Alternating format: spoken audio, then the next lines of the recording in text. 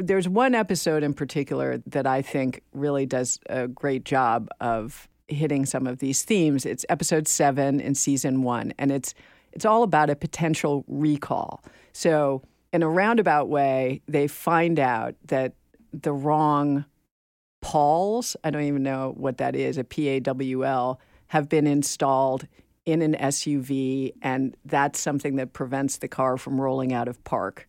And the characters don't really know what the heck it is either, so that's kind of funny. Aaron and I are both Googling. Paul, we're really showing our ignorance here. Transmission parking pawl. Yes, exactly. What is a parking It is a device fitted to a motor vehicle's automatic transmission that locks up the transmission when the transmission shift lever selector is in park. In park. Right. So basically, they've put pawls that should be in a lighter car into a heavier car. They freak out and are like, oh my God, are we going to have to recall 2 million of these cars? And there's a lot of confusion and a lot of deliberation about what is the moral thing to do, what is the ethical thing to do, and they stay up all night thinking about this. And they get exhausted and they're really tormented by it, and they start talking about what it is that they're making. One of the characters is an engineer, and he has kind of a revelation. I just wanted to make nice things. Didn't even have to be cars. Now, the thing I made could be responsible for killing people?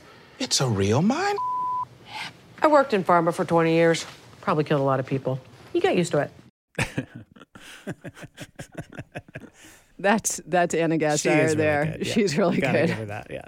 But it raises this question, right, of cars being things that kill people. Now, they never really grapple with the fact that, of course, by designing cars, you are designing things that kill people all the time. Right. It's not just a faulty car that kills people. It's a car working as designed, Right. Yeah, as intended. But that it's even raised at all, and that the car industry is essentially equated with the pharmaceutical industry here in terms of its reckless disregard for the well-being of Americans, I think is pretty radical. And at the end of this episode, there is a moment that I'm going to have to describe because there's no audio. So after they're done having this debate, which actually ends with them deciding to do nothing, that they're so tormented that they just end up saying like, oh, well, I guess we're just going to go home. And they basically just let it slide, which has consequences I'll tell you about later.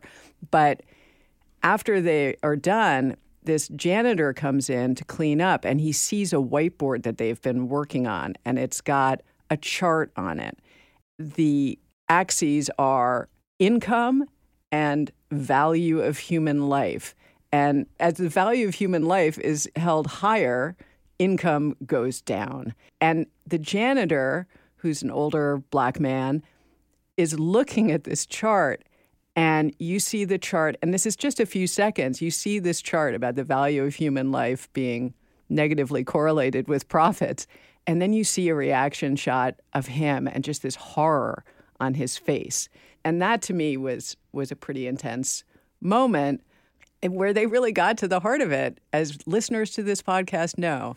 If there's anything that Sarah Goodyear loves to rant about, it's how little we value human life in the United States of America, whether it's in terms of the opioid crisis or the car crisis or the gun crisis, whatever. We just don't really care about deaths as long as that profit line is good.